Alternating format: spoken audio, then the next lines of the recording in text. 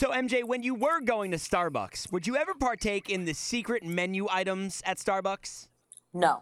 You wouldn't. Okay, so But this one has me twisted. Well, yeah, there is a new secret menu item, but none of the ones previously ever piqued your interest to try or say, that sounds good. Maybe I'll ask about having one of those made up for me the next time I go.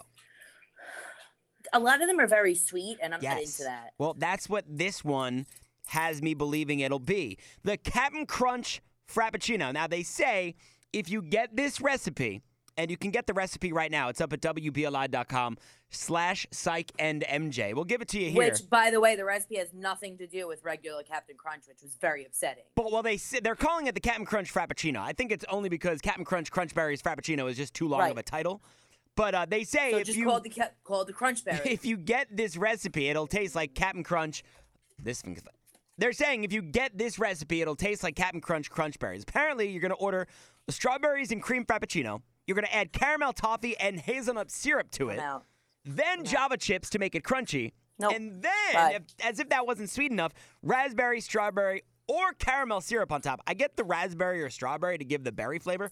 What's the point of the caramel syrup? Like, what if I get, no raspberry or strawberry and I get caramel? Then I'm losing the berry flavor, although I guess I'm getting Why it with am the I getting an strawberries option? You and should cream. just know how to make it. Yeah, this just sounds... Well, that's the thing. These locations, not every location partakes in the secret menu items at Starbucks. Sometimes you'll walk into a Starbucks and say, hey, I'm going to order, the Cap'n Crunch Crunch Berries Frappuccino. Here's what you need to do to make it. And they'll look at you like you have 20 heads. Yeah, well, that's because coffee shouldn't be this complex. It really shouldn't. You're right.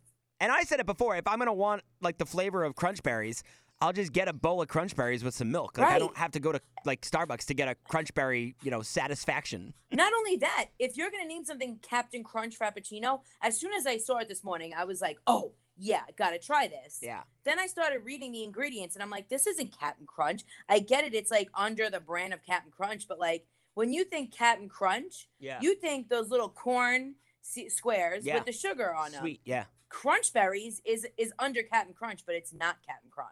It's in the Captain Crunch umbrella underneath the umbrella. Yes.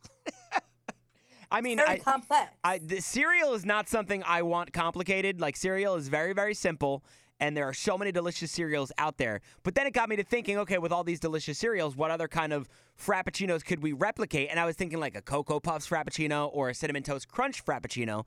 But again, I always come back to it, well, if I really want some Cocoa Puffs, I'll just eat a bowl of Cocoa Puffs. Why can't you just get a mocha latte? Well, do you remember mocha chocolate, yeah. Burger King did the Cap'n Crunch shake, the ice cream shake? That was actually really, really good. It was the vanilla shake. Down with. Yeah, it was the vanilla ice cream shake, and then it had pieces of Cap'n Crunch Crunch Berry swirled throughout, and that tasted phenomenal. This ingredients this has nothing about Cap'n Incorporated. Yeah, ingredients times 20 in order to replicate the flavor of something when I could just pour the box into a bowl.